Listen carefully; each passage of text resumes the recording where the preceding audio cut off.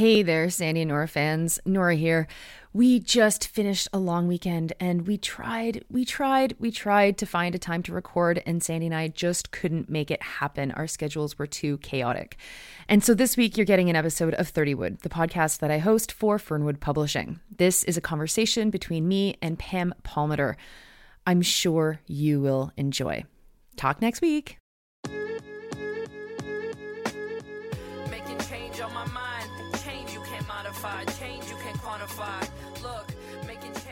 This is 30 Wood, a podcast celebrating the 30th anniversary of Fernwood Publishing.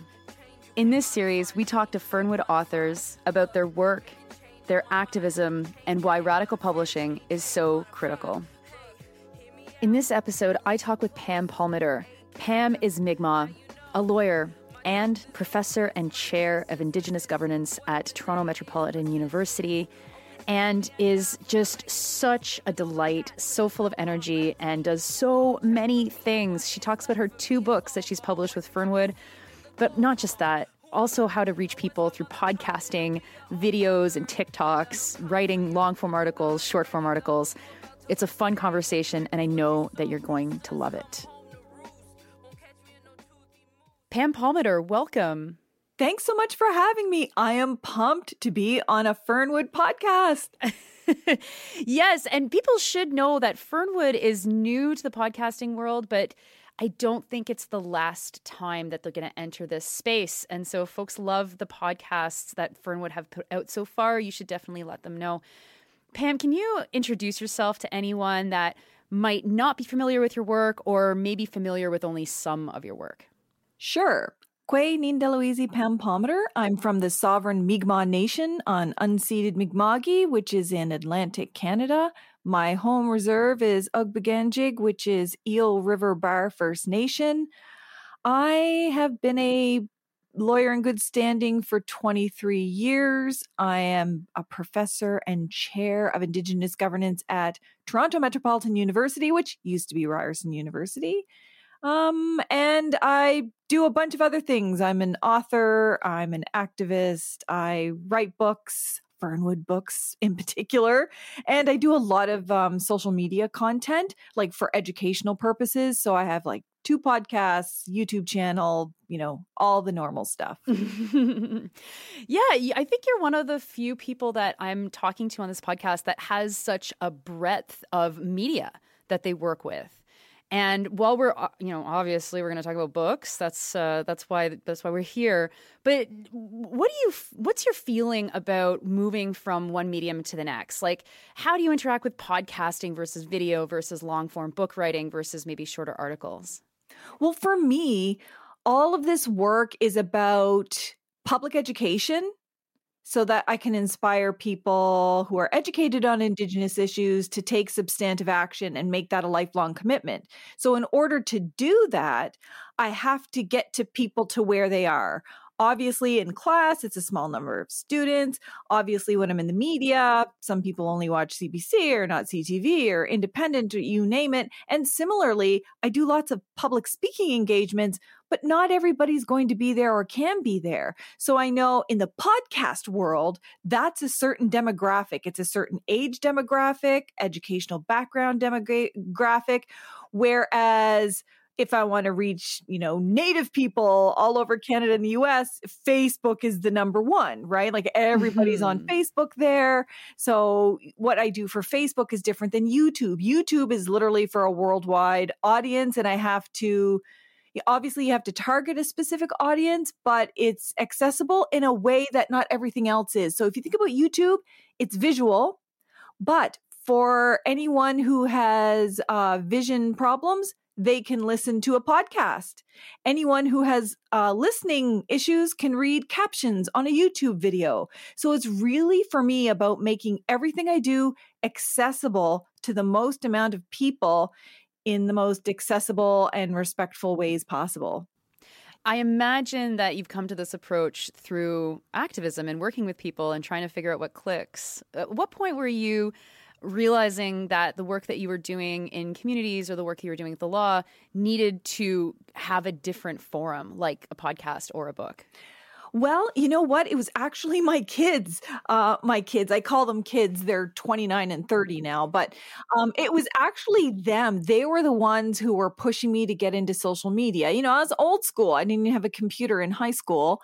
But they were watching me do so many public speaking events on the media all the time. And they said, Mom, the vast majority of youth are on this particular platform. And Mom, there's some people who don't listen to any of that. They only do podcasts when they're working out of the gym or cooking in the kitchen. And then there's others who are into the YouTube craze or Snapchat or Instagram lives or TikToks. Short form content. So they said, don't just pick one, do it all. I know it's a little bit counterintuitive because to become an expert on something, you should really focus, but they convinced me that if I want to reach as many people as possible, I have to go to where they are. And not everyone's going to be in university or in school. Some people can't afford that, but most people have access to some kind of internet format. Not everybody, but most. And so I'm just trying to reach them all where they're at. And it has made a phenomenal difference because I get everyone's feedback, good and bad, and what they want to hear more about. And comments like, oh, I wish I had known this because then I could have signed the petition to support that. So it's really, social media is mobilizing even more so than, educational. And I think it's educational, but it's also mobilizing and community and connecting everybody together. Yes, I do love that. You have published 2 books with Fernwood. The first one was called Indigenous Nationhood, Empowering Grassroots Citizens. It came out in 2015, which was a pretty interesting time around Indigenous activism. Idle No More, of course, had come and had national level of recognition and consciousness. Tell me about the process of writing that book. What convinced you that you should do that? How did that project come to be? And how do you look back at it now? 7 years, I guess, later. 8 years later. My goodness. Oh, yeah.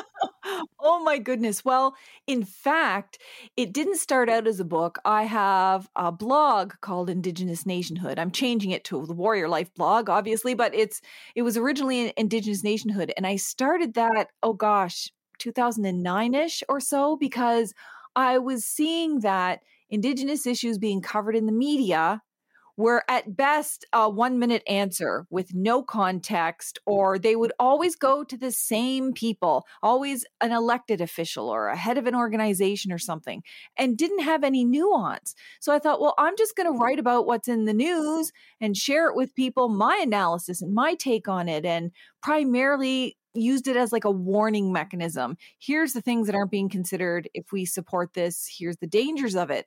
And out of that blog came media interviews. And so out of those media interviews came requests for more blogs. And so I just started writing on everything. And during the Harper era, oh my gosh, it was one of the worst ever. And so writing was even more important because it was accessing a larger audience, but it was also available to anybody, anytime. It's like it lives on the internet.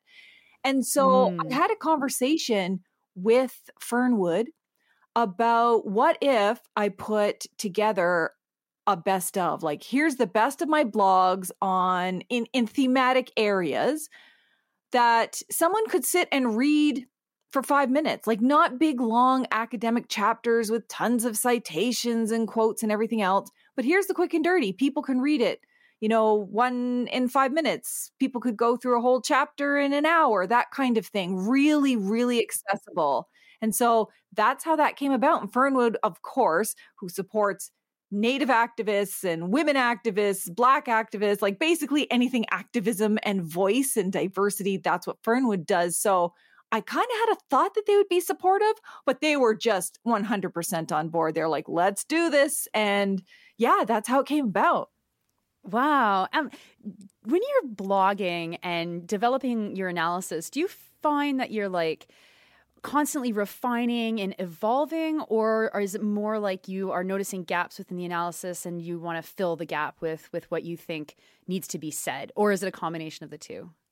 Well, it usually evolves. Like, so when I publish a blog or in fact an op-ed in any of the newspapers or magazines, it usually comes from a place of anger, like extreme anger and frustration about a certain issue. So it's being covered in a terrible way, or it's not being covered, or there's something really urgent we need to address.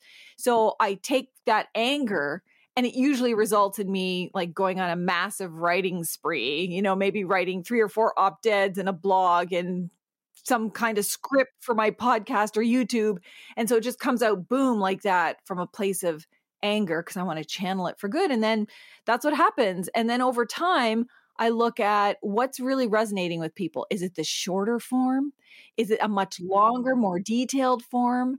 And I just go by feedback from the people who actually read these things. And now that I know that media reads it and follows it, then I use it strategically, kind of like a hint, hint. Here's something you might want to cover. Mm-hmm. Now, 5 years after that, of course, you published Warrior Life. How was that book different and similar to the earlier one? Well, in format, it was very much the same. So the best of blogs and op-eds that I've done. So we kind of mixed the two because sometimes I wasn't able to blog because I was writing so many op-eds. So we were like, okay, let's capture the best in this era.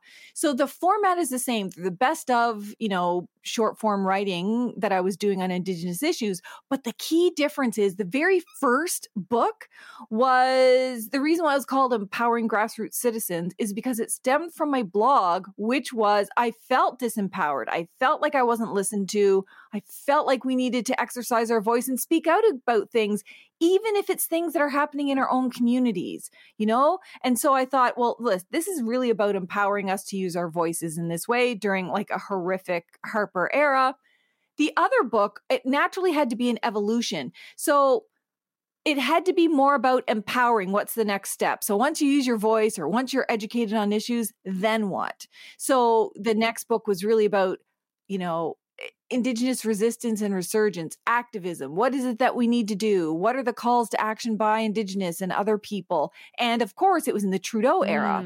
So part of what Fernwood and I talked about was, let's compare these two. The first one was the Harper era. The second one was the Trudeau era. Lots of stuff that are different, but there was an unfortunate similarity between the two. There's core things that don't change when it comes to government in terms of their failure to act on our human rights or land rights or treaty rights. They all kind of want to dance around the edges.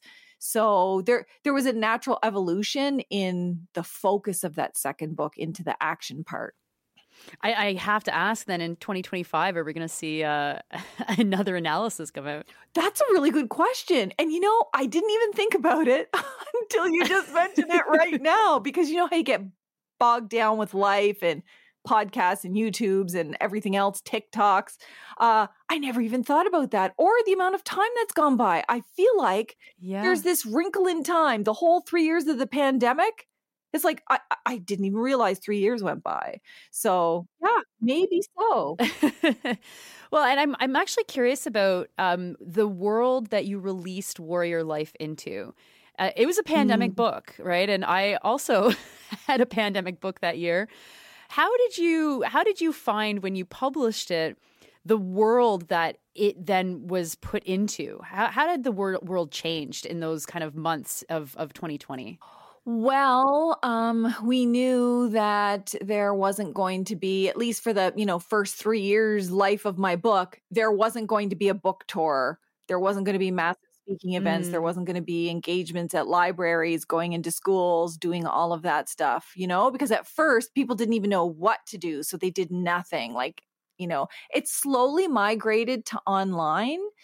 But by then, people, publishers even weren't really sure how do you promote a book when you can't do it in person, like the old school style. And I think a lot of publishers really, really struggled with that. I'm lucky in the sense that I create content, I produce content, so I could do some engagements, some special shows, with other books and things like that. But really, there was a drastic difference between my very first book, for example, Beyond Blood with Purich, which is now UBC Press, and then my Indigenous nationhood, and then this one. So it wasn't as widespread, obviously, as it would be had it not been the pandemic. One of the things that I'm always interested in is the interplay between activists writing and the movements in which they're embedded. Where Indigenous movements for sovereignty and civil rights, where they were in 2020, how was that different than when you were writing in 2015 or even years earlier than that?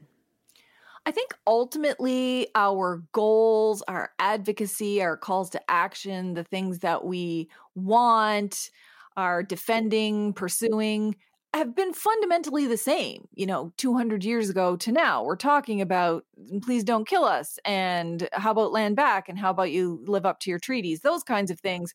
But in terms of social movements naturally have to change because governments adapt, media adapts, your counter movement people adapt in terms of their strategies and things like that. So it's one of those things, it's so organic. It's not like it's planned, like, aha, today we're going to switch and do this kind of advocacy. I think it really does move with technology. It moves with formats. It moves with what is resonating. It even changes with things like social media algorithms. How are you going to get even more access? But I think it also has changed naturally because of social media and the way that we can coordinate and strategize and do debriefings and feedbacks and, kind of do like a football review of what worked and what didn't work in that particular scenario. And social media is priceless for that. I know there's a lot of garbage on social media, but if you're strategic about it and you just use it for your purposes, you don't have to engage with all the trolls. That's a waste of time. But you can set up a Facebook meeting or a Zoom meeting or something and say, okay, how are we going to do this? And it really brought most of us together. And I think there has been a transition from like when I started when I was like a teenager to now. Our movements are less isolated, less siloed, less all about us and our one issue, and more about where can we collaborate and cross over to support and strengthen our movements, because it just makes our movements collectively bigger. And we found better ways to work out disagreements in the family, and with any relationship, there's going to be disagreements, and we just have to find ways to work around that. And I think that, we've come a long way to do that. When you look at movements today, what gives you optimism and what gives you pessimism? I guess maybe answer in the opposite direction so you can end with the optimism. Yeah. Okay. Pessimism. It's that I worry that some people give up too quickly. I worry that they measure success tied to themselves, as in, if I don't see this court case win in the next 2 years, it's all over with because I fought this court case, I lost this court case, oh, it's all done. Instead of seeing the win in it. That court case took 2 years. They couldn't do any construction during those 2 years. Those 2 years gave us time to do more research, plan our advocacy, plan B. We knew it was always going to lose, but now we've been given the time to plan around it because, so much of what they do is like instantaneous and without our consent. So it does worry me that people give up too quickly and don't see the successes. What gives me hope, however, is seeing people on the front lines. That has not changed. We are still on the front lines. We are still fighting. We are still, defending ourselves against the police. We're still living, asserting, and defending our sovereignty and protecting water and protecting kids. And, we're just becoming more and more unified into, politics don't seem to matter as much anymore. It's more about, do you care about human beings? Do you care about life on the planet? Great. Then we're going to be fantastic friends. And as long as I see people on the ground and in the media and fighting in courts and fighting at the UN and fighting on every forum, then we got this. The devastating thing would be to wake up tomorrow and no one really cares. Right. They all just gave up. Right, of course. Thinking about where you are today and the projects you're working on and where you want to go, and then looking back over the writing you've done, how would you say you've evolved as a writer? That's a really good question. I've adapted my writing. So in the very beginning, it was more kind of like a personal reaction to stuff. It was always based on fact, right? But it was really changing from the academic format of publishing for a journal, publishing for an editor, for work purposes. So you can check it off and say, great, I've done this for my tenure, because that's a very different purpose, to making time, forcing time to write for the struggle. And that is more short form. It's less academic. It's accessible in terms of age, in terms of educational background, in terms of, finances. And over time, because of the feedback that I've gotten, I've been able to adjust my writing to what people care about. Because I can go and talk, give a talk at a school about treaty rights. But if all of their questions are related to, hey, what's going to happen if Pierre Poilievre gets elected? What's that going to mean for Indigenous rights? And I'm like, okay, not only do I have to talk about the legality of treaty rights, now I have to talk about the context in which it lives, the political context, and the differences in which treaties have been treated, and what people can do to help if that happens. So feedback has been really transformed what I've done. There's been some commentary about be less strident, be less angry, be less direct. Can't you soften some of the things you say? But how do you soften genocide? I mean, honest to goodness, it's not the weather. I can't soften it.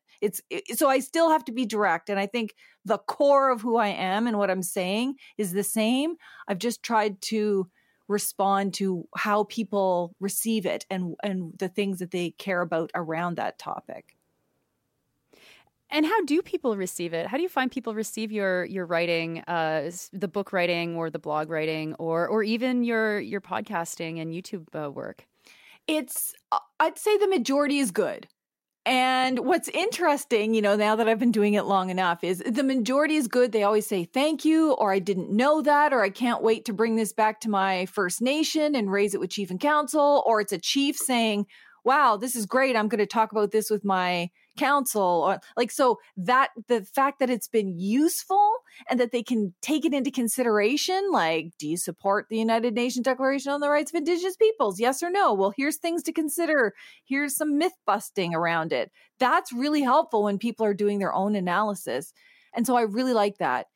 There are, I would say maybe 15% that aren't supportive, but because they're political in the sense of, oh, you're just overly dramatic. You're just a liberal. You're just a Trudeau liberal, or you're just a Stephen Harper plant. So I get it on both sides. You're trying to convince us to support UNDRIP because you're just a plant for the Conservatives. So literally all these political parties are trying to critique what I'm doing on a political level and not actually on what I've said, not on the facts or the reports or anything.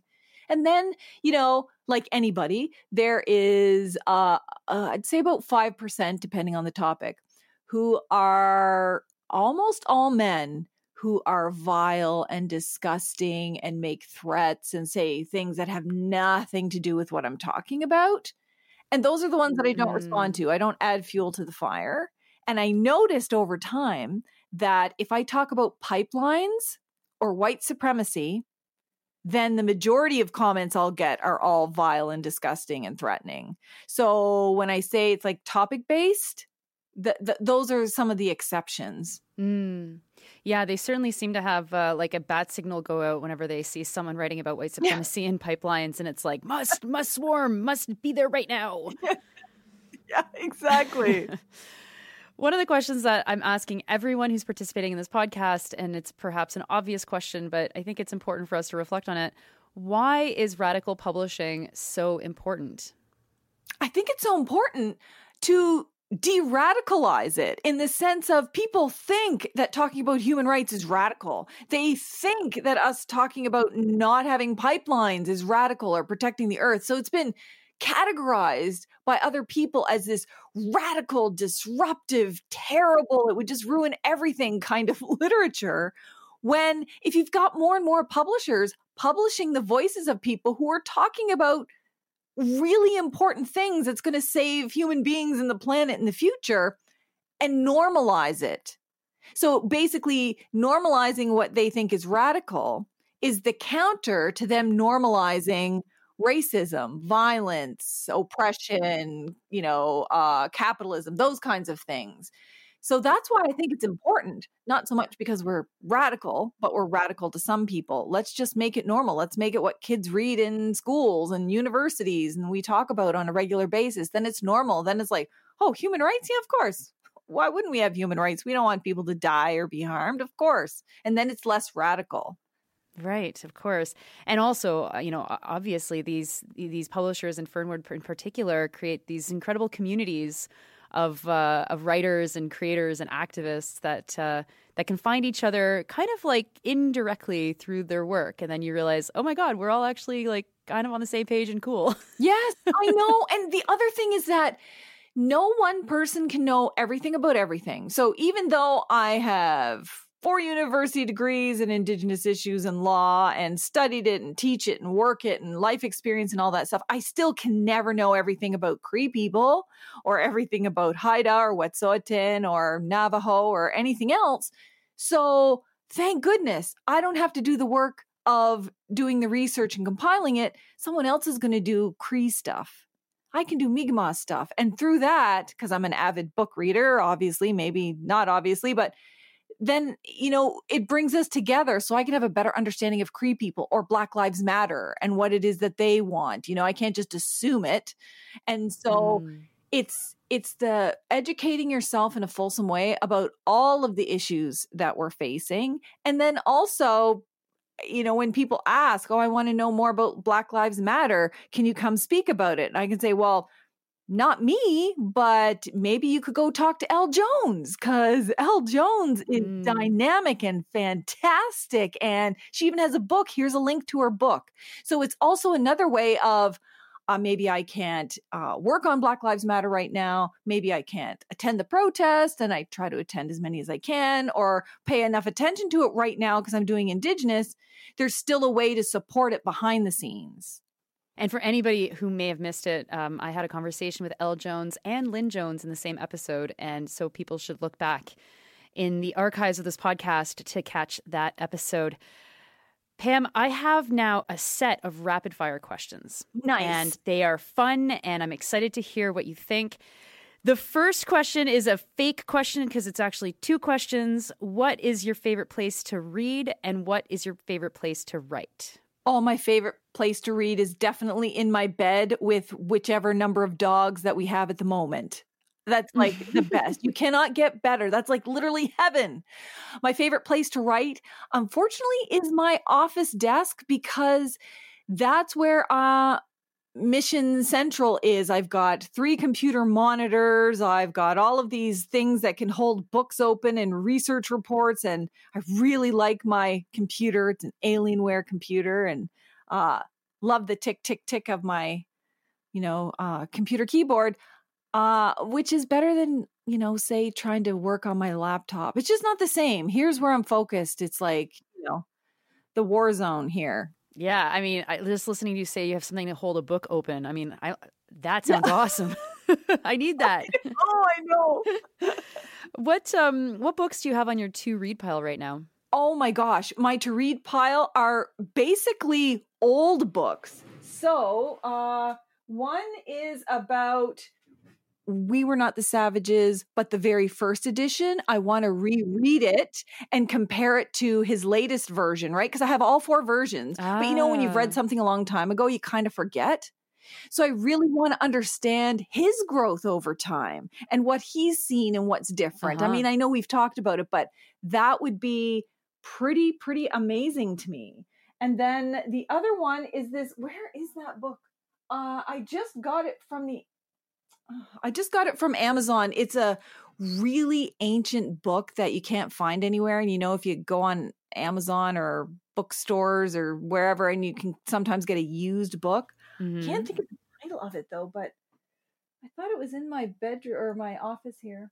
Anyway, maybe not, but it's a old book.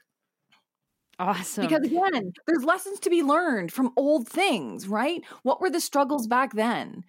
What are they now? How do we advocate differently? All of that stuff. So even if it's from 1950s or 60s, that's gold to me. Yeah. I have not inserted what I've got on my to-read list, but I feel like I have to right now because I'm almost finished The Character of Class Consciousness in Canada from 1987. Oh. And it's so great. I know my students sometimes say, hey, why do you have this on our reading book list? Like, this is from the 1980s. It's so not relevant anymore. And it's like, oh man, in Native politics, you want to believe it's relevant because you so much to learn. Like I just did a foreword for another book about a Native leader who was, doing this stuff years ago. And the thing I like most about it is how upon him reflecting on his first edition, all of the things that have changed and things that they left out and didn't mean to. Like think of all the times in the old days, most of these politicians were men. So they talk about men and they don't celebrate the women. And so this book celebrated the women. But this old one that I just got is called As Long as the Sun Shines and Water Flows, a reader in Canadian Native Studies. So I'm thinking, wow, it's going to be really interesting to see what they were teaching a long, long time ago, because this one was from 1983, and how that might have impacted thinking. Totally. Oh, that's so exciting. And I hope that you will create content about that at some point. Oh, yeah. Yeah, I've got a long list of things I want to write about. Oh, awesome. Well, everyone should pay close attention to your blog on that one. Do you have a ritual that prepares you to write? Okay, so here's the thing about me. I cannot put in my calendar every day from, 9 to 10 a.m., I'm going to write something because my brain just cannot do that. I have to be really angry or really impassioned about something to write. And then when I do write, it could be 2 weeks straight. That's all I do. I don't talk to anybody else. It's really feast or famine. And I've tried to be like some of my colleagues who literally put it in their schedule. Oh, every day between this hour and this hour, I'm going to write. No. The only exception to that is if something is happening in the media that I haven't heard about and someone asks me to do an op-ed and then I read it and then get really angry about it. And it's like, okay, now I'm going to have to write it right now, no matter what. But for the most part, I can't force it. It is. What are you doing these days for fun? Well, I ride my motorcycles, which 2 of them are dual sports, which means, I can drive the bigger one cross country or I can drive them on trails. And it's just so awesome. It's so much fun. I do that with my son. I do archery with my son. And that's a lot of fun because I'm trying to be like Legolas from Lord of the Rings, and I'm not very good at it, but it's a lot of fun. And I just like, anything that's not in my office. So it could be going for a walk with my puppy. It could be motorcycling. It could be mountain biking. And pretty soon, my grandbaby's going to be born in March. So I guarantee, in addition to hanging out with my puppy, playing with my grandbaby is probably going to be the number one thing for fun. Oh, that's awesome. Mm-hmm. What is a book that had changed your life or had a big impact on you? Ooh, that's a good question. I try to surround myself with those books.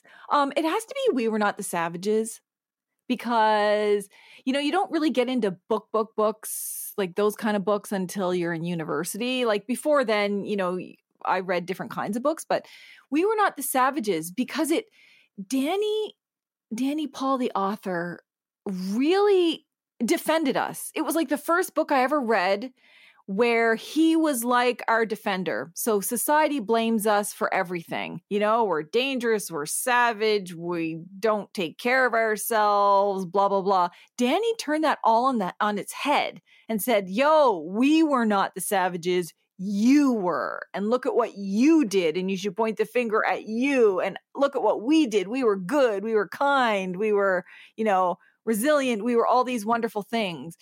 And that just, I don't know, I felt like it just took this load off of my back, because growing up, people make fun of you for being Native and call you all these names, and you're never going to get it. Even teachers, you're never going to get anywhere, this and that. But he was like, no, you're wonderful. We're wonderful. Our people are wonderful, and I will defend you. And I think that's still the most impactful book ever from that kind of genre. Wow. And also, of course, I did have a conversation with Danny Paul about We Were Not the Savages and how his thinking has evolved and how that book has evolved. And so another plug to listeners, Yes. If you haven't listened to that episode yet, you absolutely should. My last question for you is, who is someone you look up to? Oh my gosh, do you have 2 hours? So let me start. Dr. Cindy Blackstock, who's a Gitxsan woman, an advocate, she has been able to move mountains on justice for First Nation kids in care and their families. She's my hero because she's not elected. She's not a member of like those political parties. She doesn't sell out. Similarly, Dr. Cher McIver, she has been a champion for getting rid of sex discrimination in the Indian Act so that Native women and their kids can belong to their communities again. And she's directly impacted me. I'm registered as part of my First Nation, and my kids are, because of the work she did. She's not a part of any government. She wasn't elected. She did this on her own. So really individual activists. So same with former Senator Sandra Lovelace Nicholas from Tobic First Nation. She basically had the first case that went to the United Nations on non-discrimination against Indigenous women and girls. Kanahus Manuel, who stands literally on the front lines trying to stop Trans Mountain Pipeline. Molly Wickham, who's on the front lines for Wet'suwet'en, trying to stop Coastal GasLink Pipeline. Cheryl Maloney, she was able to orchestrate and stop Alton Gas contaminating the water in which our fish live.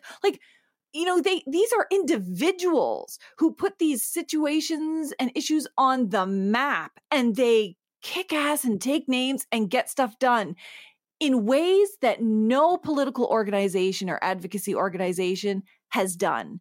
And so it's really these individual champions that are getting more work done. And of course, on the, guy side of things, there's always people like former Senator Murray Sinclair, who has spent his life working on every possible Native issue possible and educating the public and really changing the rhetoric. That's foundational. It's phenomenal. Or people like Donald Marshall, he's Mi'kmaq. He was able to, as an individual with support, obviously, bring the courts to its knees on our treaty rights to fish. So it's really about, all of my heroes are these individual powerhouses that dedicate their lives, but they get stuff done.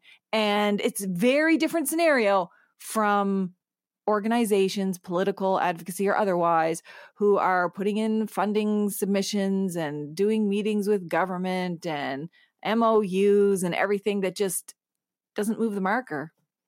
Where can people find your work? Where are you at on TikTok and YouTube and, of course, your previous books?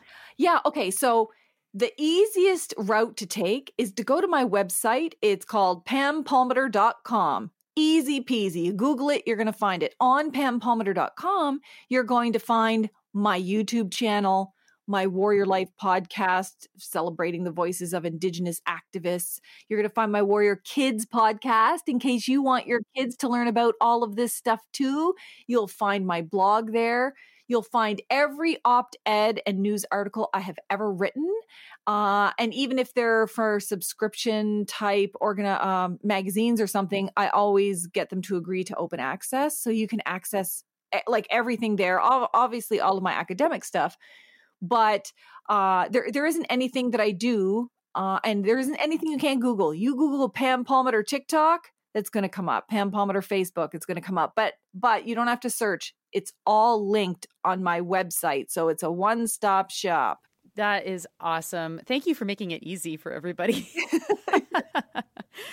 Pam, it's been such a delight. Thank you so much for this conversation. Oh, I'm so pumped. And I can't wait to listen to all the other authors you talk to, because I am also their number one fans.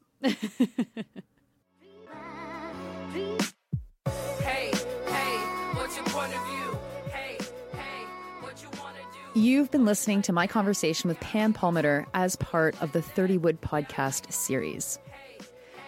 Episodes come out every 2 weeks, so be sure to check back to hear your favorite Fernwood authors. 30 Wood is hosted and produced by me, Nora Loretto, with lots of help from the team at Fernwood. 30 Wood is a proud part of the Harbinger Media Network. Check out Harbinger's radical left-wing podcasts at www.harbingermedianetwork.com. Don't forget to like, subscribe, and share your favorite episodes. Pisces years old, lo and behold, a fortress of magnitude they can't subdue. Liberation is radical. You're telling me my dreams have to be practical when all these global systems are tyrannical. Point of view more than two.